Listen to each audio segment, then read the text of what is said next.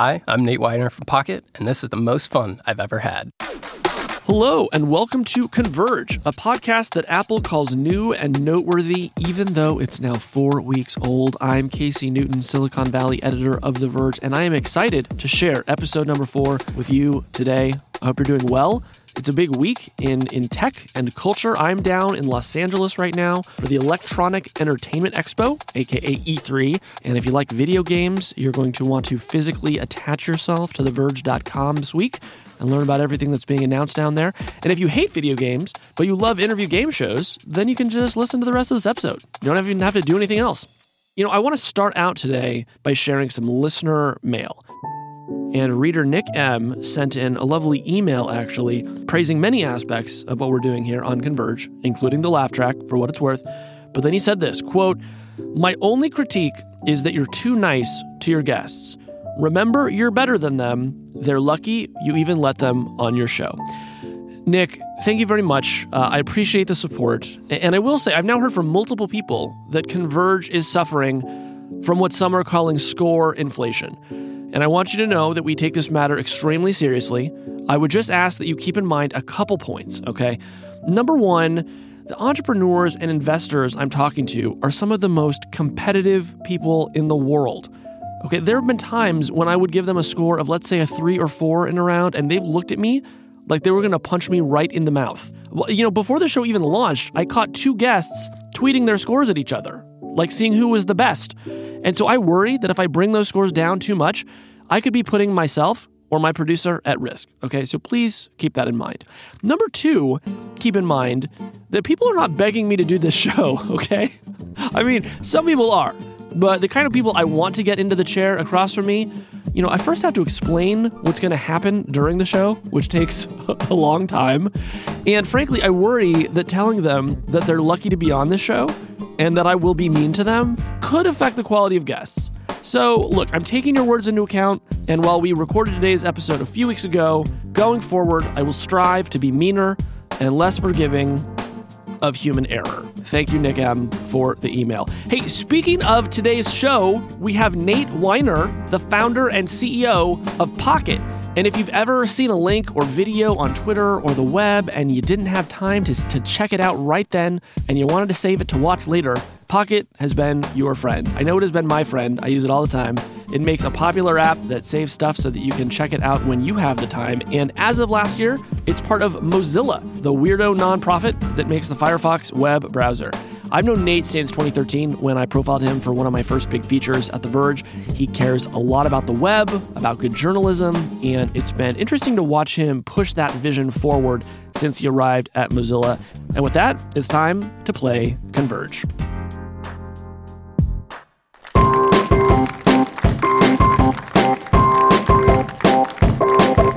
Hello and welcome to Converge. Converge is a game show that is easy to win, but not impossible to lose. Each week, we bring on some of Silicon Valley's most fascinating entrepreneurs, and they compete to see how high they can go on the all-time Converge leaderboard. My guest today is Nate Weiner, founder and CEO of Pocket, a kind of DVR for the web that lets you save articles and videos so you can read and watch them later. Nate, thank you for joining us today. Thanks for having me. Is this your first time playing Converge? It is also first time on a podcast. My goodness, we are breaking records left and right over here. Well, hopefully you will fare well in the Converge Challenge, but I'm optimistic. All right, I'm feeling good. Let me run you through it. Converge consists of 3 rounds: the big idea, the interview round, and the wild card round. Before we get started, do you have any allergies or dietary restrictions? I do not. All right, then we're going to jump right into it, and it's time for the big idea. The first game we play on every episode of Converge is the big idea. I asked you ahead of time to bring me your biggest and best idea of a non-self-promotional nature, and we pick it apart to see what's inside. Points are awarded on the basis of originality, presentation, profit potential, and whether I personally agree with it. Nate, what is your big idea? Well, if I wanted to win, I would have probably just said that people should be allowed to edit tweets. Yes, that would definitely be playing cheating. To the crowd. Yeah, it would be cheating. But to be honest, there's a product that I've thought a lot about. There's a number of family members who are hard of hearing in my family. Okay. And one thing we all take for granted when we have like good hearing is that you go out to dinner or you just like hang out at a place outside, that you can hear each other and you can have a conversation. But if you can't hear very well, or your hearing aids like take all of that sound and amplify it, you basically kind of get shut out from the conversation. Totally. And that makes like things like just going out for dinner with your family like really tough. But it feels like there is a lot of technology that exists in a bunch of different products that, if lack of a better phrase, converged. Wow. That you could... I'm awarding you 5 bonus points Thank already. you. Yes, go on. If you were all sitting here in a room, right, if you had, for example, like a omnidirectional mic that could actually like pick out the different voices and feed that into your hearing aid, or even just like headphones, actually be able to separate out that audio, like instantly that person's life would be dramatically improved, right? And it feels like, I don't know if you just saw, even actually 2 weeks ago, Google, they like did this thing with machine learning to what they call, it's called the cocktail party problem. It's like, how do you separate out voices from noise? Right. And they actually like found a way to do that based on like a video. You could like click on somebody's face and it would like take their voice. So I feel like a lot of these different pieces are coming together that it could allow that. But what's kind of interesting, if you even take that one step further, once you have the framework for any conversation where you're able to like, oh, this is that person talking, this is that person, and it's feeding in, you take things like Siri, for example. It takes audio of a voice and a language and converts that to, like, it understands that. If you could then convert that into any other language, you could, for example, like, if you were speaking Japanese to me right now, like, that could translate back into English for me and actually have, like, a real-time conversation in that way. Right. So just in general, it feels like a lot of these different pieces that exist out there are all of a sudden kind of combining to like, it feels like that thing should exist right now, but it doesn't quite yet. Right. So a service that could help people who are hard of hearing hear also becomes the basis for a universal translator. Yeah. I mean, like, I think you like, once you have that framework, you can build a lot of different things into that system. Yeah. Where do we need to start with that? Does it need to be the hardware of the microphone? Is it the AI technology that powers the translations? It's like a microphone that you could like throw on the table, I feel like is an obvious starting point to me. But like, you know, I don't know. Like if you have headphones, for example, that somehow we're able to kind of pick that out. I don't necessarily know audio technology, so I can't quite get there. But I'll tell you this. I was at Microsoft 2 years ago, and they were telling me what they were doing with artificial intelligence. And what they said at the time was they were putting microphones into conference rooms, so everyone there knew they were being recorded. And then they were using the audio from those meetings to try to do exactly what you're talking about. Try to isolate the voices, try to create real-time transcriptions. As a journalist, this was tremendously exciting to me because you ask any journalist what the worst problem in journalism is, aside from the fact that we don't have a good business model, it's that when we interview people and then we have to transcribe those interviews, it's an incredibly painstaking process. There are relatively cheap services now where you can sort of have your work transcribed, but I think all of us who use Google Translate imagine the day where we just dump in a sound file and we get back a beautiful transcription. And at the time, I really pressed Microsoft and I said, like, how close are we to this? And they said, oh, Casey, like we're standing on the cusp. Like it's about to arrive. Yeah. And now here we are almost 2 years later and it hasn't. Right. So shame on Microsoft is the first thing I want to say. Right. But second of all, it's like to your larger point, my gosh, I hope they do build this. You know, my dad is 63, spent a lot of time working like on docks around large trucks. And so he has that exact problem of being at dinner and not being able to quite make out what anyone is saying. I went to a lot of rock concerts in my youth and still continue to go to them, not infrequently. And I'm also 6'5". And so if I'm at a bar with a bunch of people who are 5'7", I cannot hear what they're saying unless I'm like sitting on a bar stool. Right. So it seems like the use cases for this go way beyond like the elderly or people who were born deaf, for example. right. Yeah, like a grumpy old man myself going to a concert and can't hear anybody, you know. Right. Do you think this is something that like a giant like Microsoft is more likely to pull off, or is this something that a startup would be nimbler at? I think for the particular case around that we're talking about, probably a startup, just because the market it's just probably not big enough for some of these players. Yeah. But the more foundational technology, I feel like could exist, you know, for a bigger player. The translation and stuff is basically like a it's like Babelfish from, Hitchhiker's Guide, that like thing you put in your ear and it automatically translates. It feels like we're like almost there, but not quite. So Microsoft would say that it's more likely to be a giant because only they have enough data to be able to create effective machine learning. So I don't know which one of those is true. I've always thought that Google was going to be the first to reach a universal translator just because it seemed like they were the furthest along and sort of had like the best chops when it came to that kind of consumer tech. But I don't know. We're not there yet. Yeah, and definitely like putting stuff into Google Translate, it's like good, but there are times where it's just like, it still doesn't, it's like that last 10% feels like it's going to take a long time. Right. Like if you just need directions in Sweden, it'll probably be amazing. Right. But if you need to explain why you have a terrible relationship with your father, like you need, and you should, by the way, I'm just kidding. You're going to need something else. All right. That was the big idea. Now it's time to score you. First of all, originality. Well, what I liked about your idea was that you sort of drew things together that I hadn't considered, which is sort of like a medical issue and then an issue of translation that I think transcends a lot of like office and work boundaries. So I'm going to go ahead and give you an 8 on that one. What is this out of? This is out of 1,000. Okay. No, it's out of 10. It's out of 10. Presentation, I also thought you had a really nice presentation. You didn't go too hard with the cell. I think you could have gone a little harder with the cell, though. You didn't like my PowerPoint. Well, yeah. Unfortunately, it didn't translate very well to the podcast audience at home. I can but see it was that. beautiful. In hindsight, I can totally see why that is the case. So we'll give you a 7 there. Profit potential, I feel like you identified like 16 markets at once. So I'm going to go ahead and give you a 9 on that. And then do I personally agree with it? I'm giving you a 10. Now, here's where it gets interesting. You may recall that earlier in the round, I awarded you 5 bonus points. So I'm throwing those in as well because you mentioned the word converge during your pitch.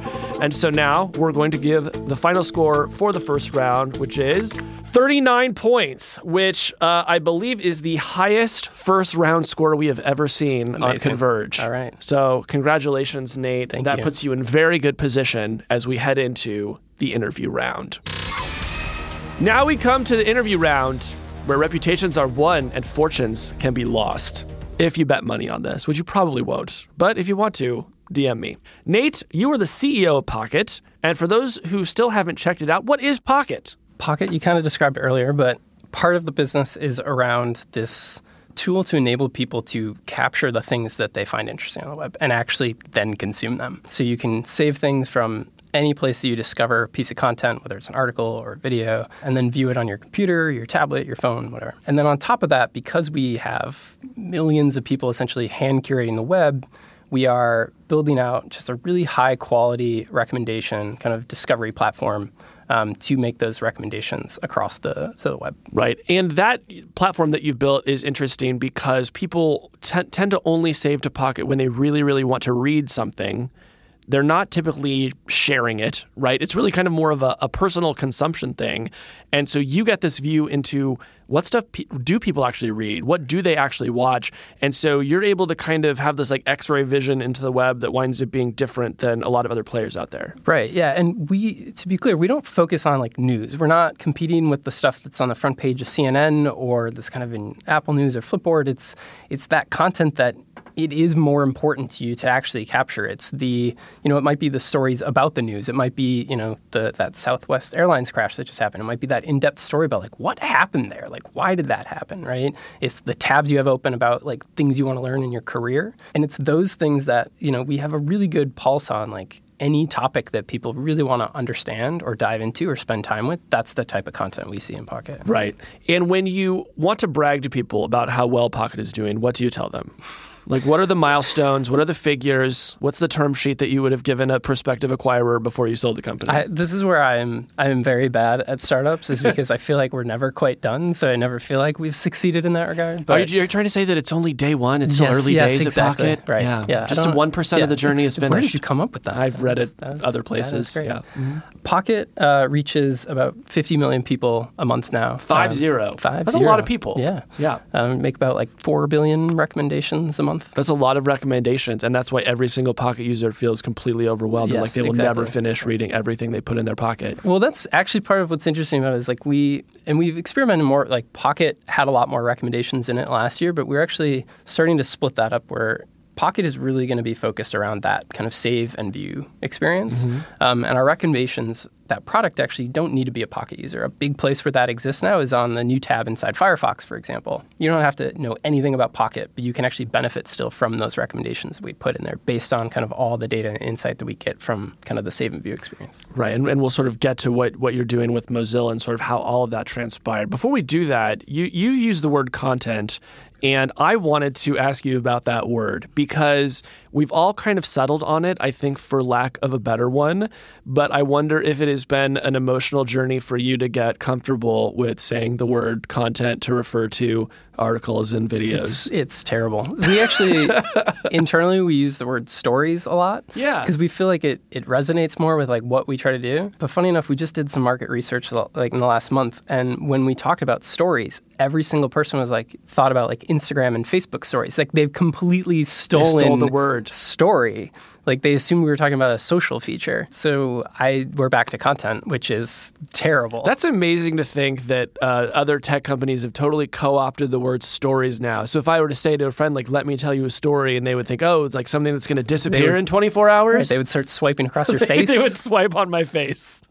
And then it would be more like Tinder. Right. All right. I'm sort of in the same place with you as content where it is hard to use that word to refer to something that you put a lot of time into because it sounds like it could just be like the absolute cheapest thing. But I'm trying to embrace it and like bring a new dignity to it. And so now when I'm finished with a story, I'll message my editor. I'll say, Michael, I made you a content. And for some reason that feels better. So it might be something you guys want to play with. All right. So you mentioned Mozilla, maker of the Firefox web browser, and last year you sold a company to them. We did. So tell me, there are a lot of entrepreneurs and there are a lot of wantrepreneurs who are listening to this podcast, and their dream is that someday that they'll sell their company so they don't have to worry about running a startup anymore. So what went into that decision for you? No, I mean, not to make light of it, right? It's like a huge decision and probably a scary decision, but also like kind of a fun decision. Like, look, we made this giant thing and somebody wants it now. Right. Definitely is not what you said of not running a startup anymore. I feel like if anything, my job is more stressful now, a lot more to do. But no, it's funny. I feel like the standard Silicon Valley story is that, oh, you sell your company and then that company disappears or the product gets worse or it just sucks. But it actually has been an amazing, I could not be happier about where Pocket is and where it's going right now. Good things actually happened to Pocket after you sold it. Yeah. As opposed to like a Flickr situation. Yeah, absolutely.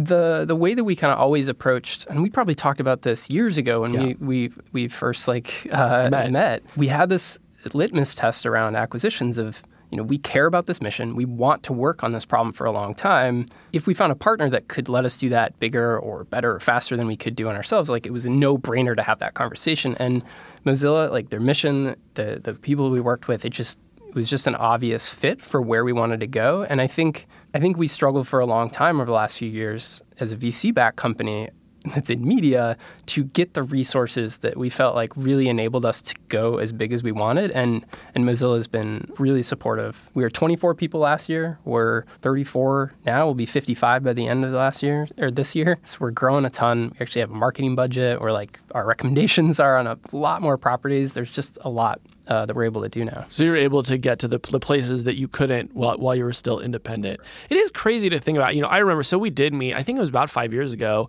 and something that you said to me at the time was that the web was totally overwhelming. There needed to be a way to find signal in the noise, and essentially crowdsourcing it by having millions of people pick out the best articles and then just sort of surfacing the very best was a cool way to do that. And it's always been surprising to me that so few people tried to do something similar to what you were doing.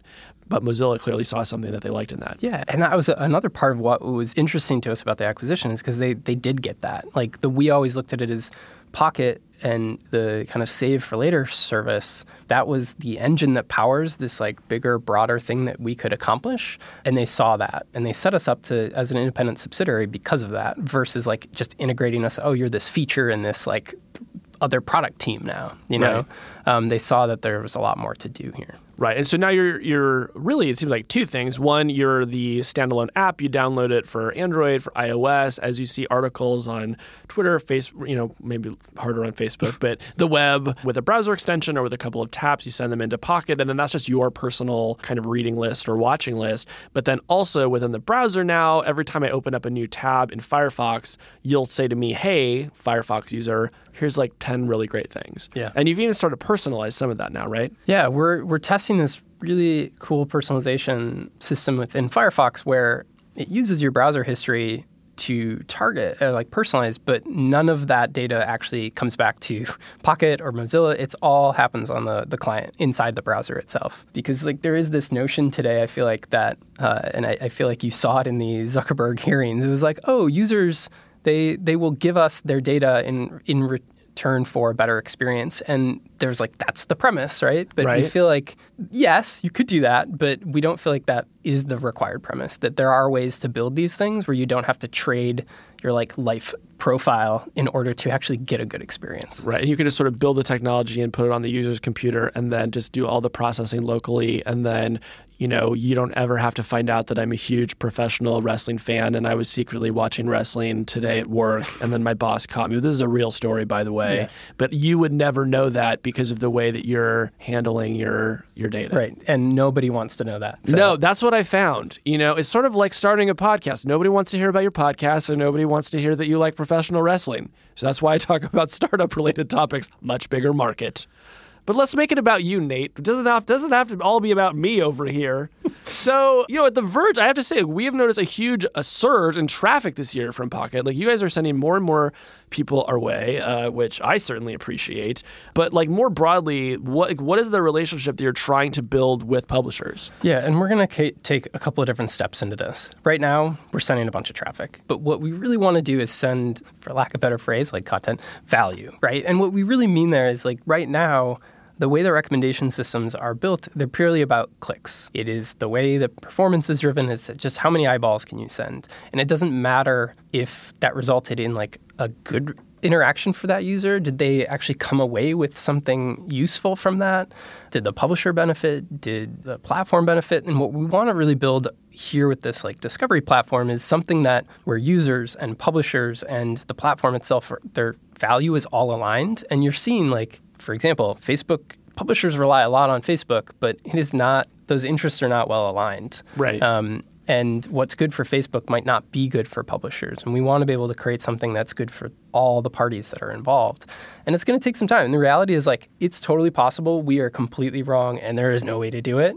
But I feel for the sake of publishing and good content and journalism that there needs to be a better way to do this. Yeah. Well, and it certainly seems like some people should try the model that you're trying and sort of see what lessons that you can draw and write about it and post it on Medium. And I'll clap for it if it's good. So what's next on your roadmap? When you think of I don't know, Pocket a year from now, what do you hope it can do or is doing that it might not be doing right now? So kind of break it apart to two pieces. So the kind of Pocket core experience, the save and view platform we talked about, there is just a lot that we are doing to invest into that product this year. As I mentioned, we hired a ton. For example, we just launched highlighting, which was our number one requested feature, which we put off for a very long time. So people can, if they see something they like in a story, they can highlight it, and then they have a collection of every cool thing that they've ever read. So it's just that basic feature. There's a lot more we want to build onto that. But we really want to just make it the best possible way to consume content. So we're working on how do we help people better organize? How do we help people better prioritize those things? And then also really exploring different ways to consume. One of the features that we hear from users the most and nobody knows about is you can actually do what we call listen. There's a text-to-speech feature. It will read the article to you. And it's the robot voice right now. It's not as good as it could be. But people who use it, and I kid you not, they reach out and they're like, this changed my life. I save these things and I never can read them because I don't have time to sit and look at my phone. But now I actually can listen to it when I'm working out or I'm driving somewhere. It opens up this whole other time that you can consume things. So it's exploring more about how do we open the door beyond just reading? How do we make sure that you can actually ingest and consume these things? This episode is brought to you by Arby's new Torta de Chapulines. Farm fresh grasshoppers toasted with garlic, lime, and salt, compressed into a patty and served on an artisan roll. With meat supplies dwindling around the world, there's never been a better time to embrace nutritious insect protein. Arby's, it's what's bugging you. All right, that was another fake ad, guys. We still don't have a sponsor. If you have, let's call it $2 million now in liquid currency, and you want me to say words out loud on Converge, DM me. Andrew, let's play the music. All right, well, you know what that means. That brings us to the lightning round. In the lightning round, your job is to answer as many of these questions as you can in 60 seconds. You're allowed to pass, but should you do so, you will forfeit the question. And I know what you're thinking. Has anyone really ever passed on a question? And the answer is yes, it has happened. Let's put 60 seconds on the clock. Number 1, when it comes to content, text or video? Text. Hint water or LaCroix? LaCroix. Preferred flavor? Lime. Have you ever been caught up on your pocket queue? No. What's something that should definitely be on the blockchain? The Verge? I have no idea why I said that. What publication do you save articles from and never read? Medium. What's your go-to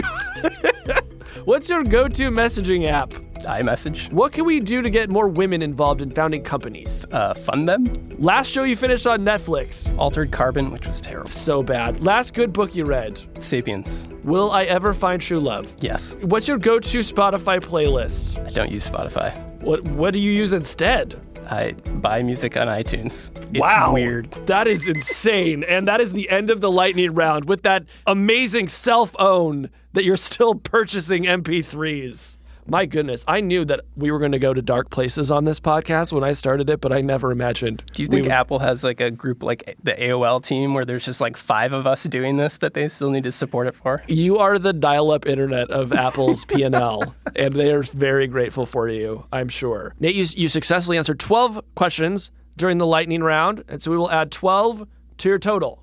Very good. Now we come to the wild card round. In the wild card, we reach into the Convergitron 5000 to play a revealing game that no one has ever played before. Our game of the day, and it is Pocket or Stop It. Nate, have you ever played Pocket or Stop It? I have not, but I'm excited to. Well, it's a bit strange considering that it's based on your company. I'd think you would look into these things more. But in Pocket or Stop It, I will present you with a story. It may be taken from my actual Pocket Queue, or it may be fake news. I'll read you the headline and 1 or 2 sentences. If it's real, yell Pocket. If it's fake, yell Stop It. Then you will do the same to me, and we'll go back and forth until we've run out of items. Do you have any questions? No, sounds good. Very good. Let's now go to the very first story. I will begin. Mark Zuckerberg prepares for congressional testimony by poring over lawmakers' personal data. Quote, "Once I've learned their exact personality traits from these data profiles, all I'll need to do is tailor my responses in a way that preys on their hidden vulnerabilities."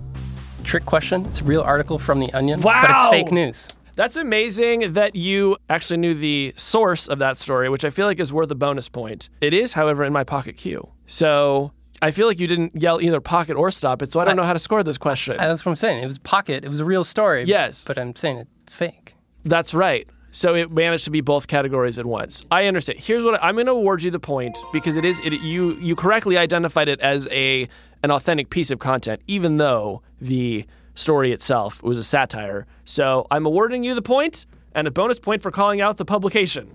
So 2 points on the first question, and now you read a story to me. Woman fined $500 for saving free Delta Airlines snack. A Colorado woman faces a $500 fine from the U.S. Customs and Border Protection after carrying an apple off an airplane. I'm going to say that that's Pocket.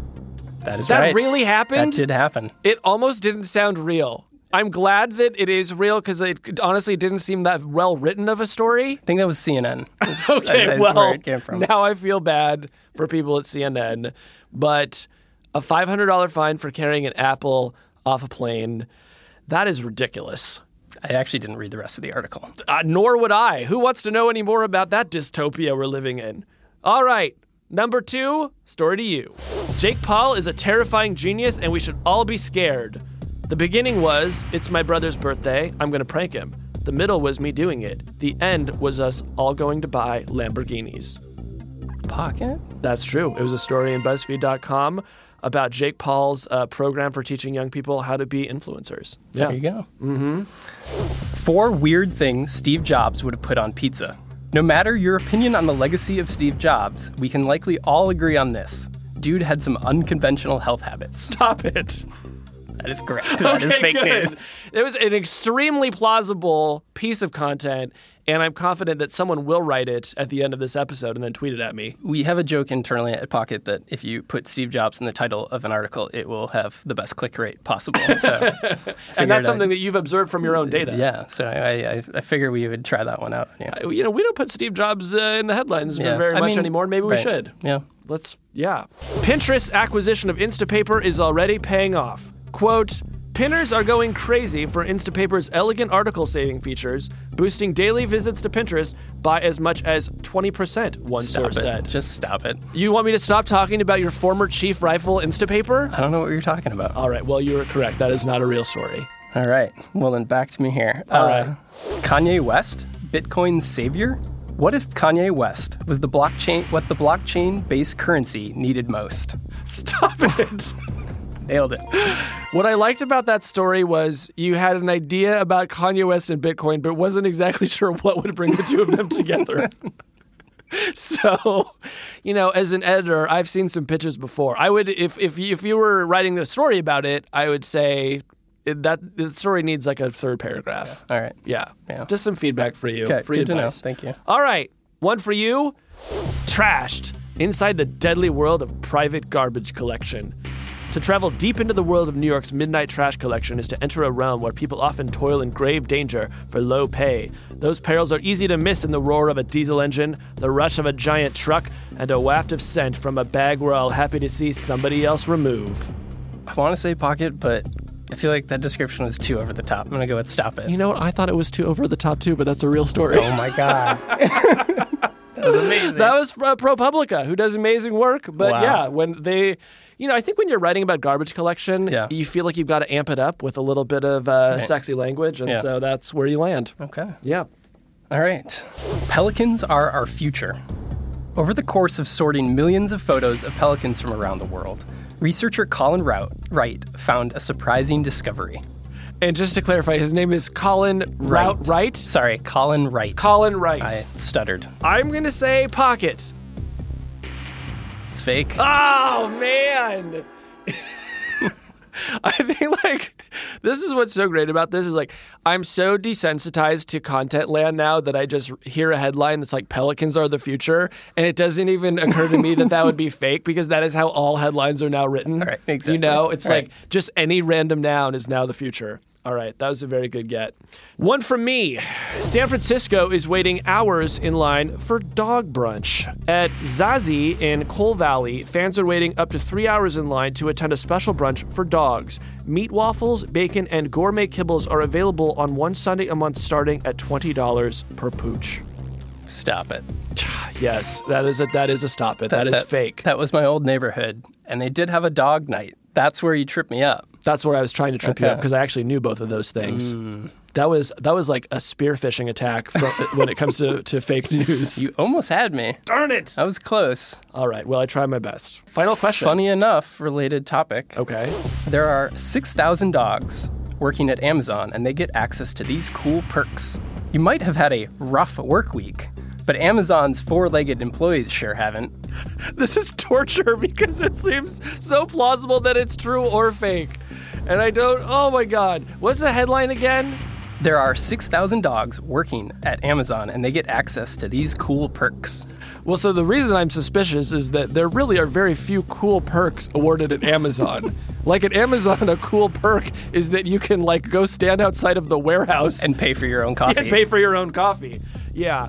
I'm going to say Pocket. Yes. Yes. It is real. I'm going to be honest. I wish that was fake. I really do. I'd rather have pelicans be our future. All right, I have one more for you. Meet Grunchin, the newest American Girl doll. Following in the tradition of previous American girls like Kaya and Josephina, Grunchin is characterized by her self-sufficiency as having lost her family in a grease fire. She provides for herself by making sausages out of dead birds she finds and selling them to strangers. I see the tears in your eyes. Yeah. I know how heartfelt this one is, but so sad. I have to say stop it. Well, believe it or not, that was a story in Clickhole, so that was a Pocket. Oh. Yes! You thought I would only try to trick you with satire once. I did. Wow. I did. All right, and that brings us to the end of Pocket or Stop It. Nate, it looks like I scored 4 points and you scored 4 points during that round. And so now it's time to go to the final scores. Nate, you scored 55 points during today's episode of Converge. Is that good?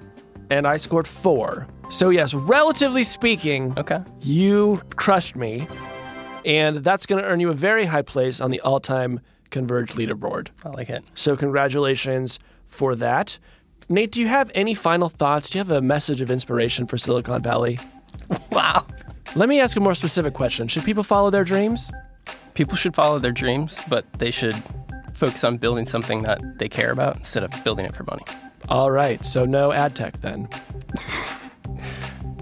If your ad tech is going to support something of meaningful value, like our business here, which is that's content, a good point, yeah. Then yeah, but you should do it in a way that respects people's privacy and interests. Boom. There we go. See, I knew we would get to something inspirational if we just kept talking long enough. Nate, thank you for making content with me, and thank you for listening to Converge. And that's today's show. My thanks to guest Nate Weiner for both appearing on the show and for helping me save my content into a trusted location. Nate, while you may have defeated me today, I have saved my rage over losing into Pocket.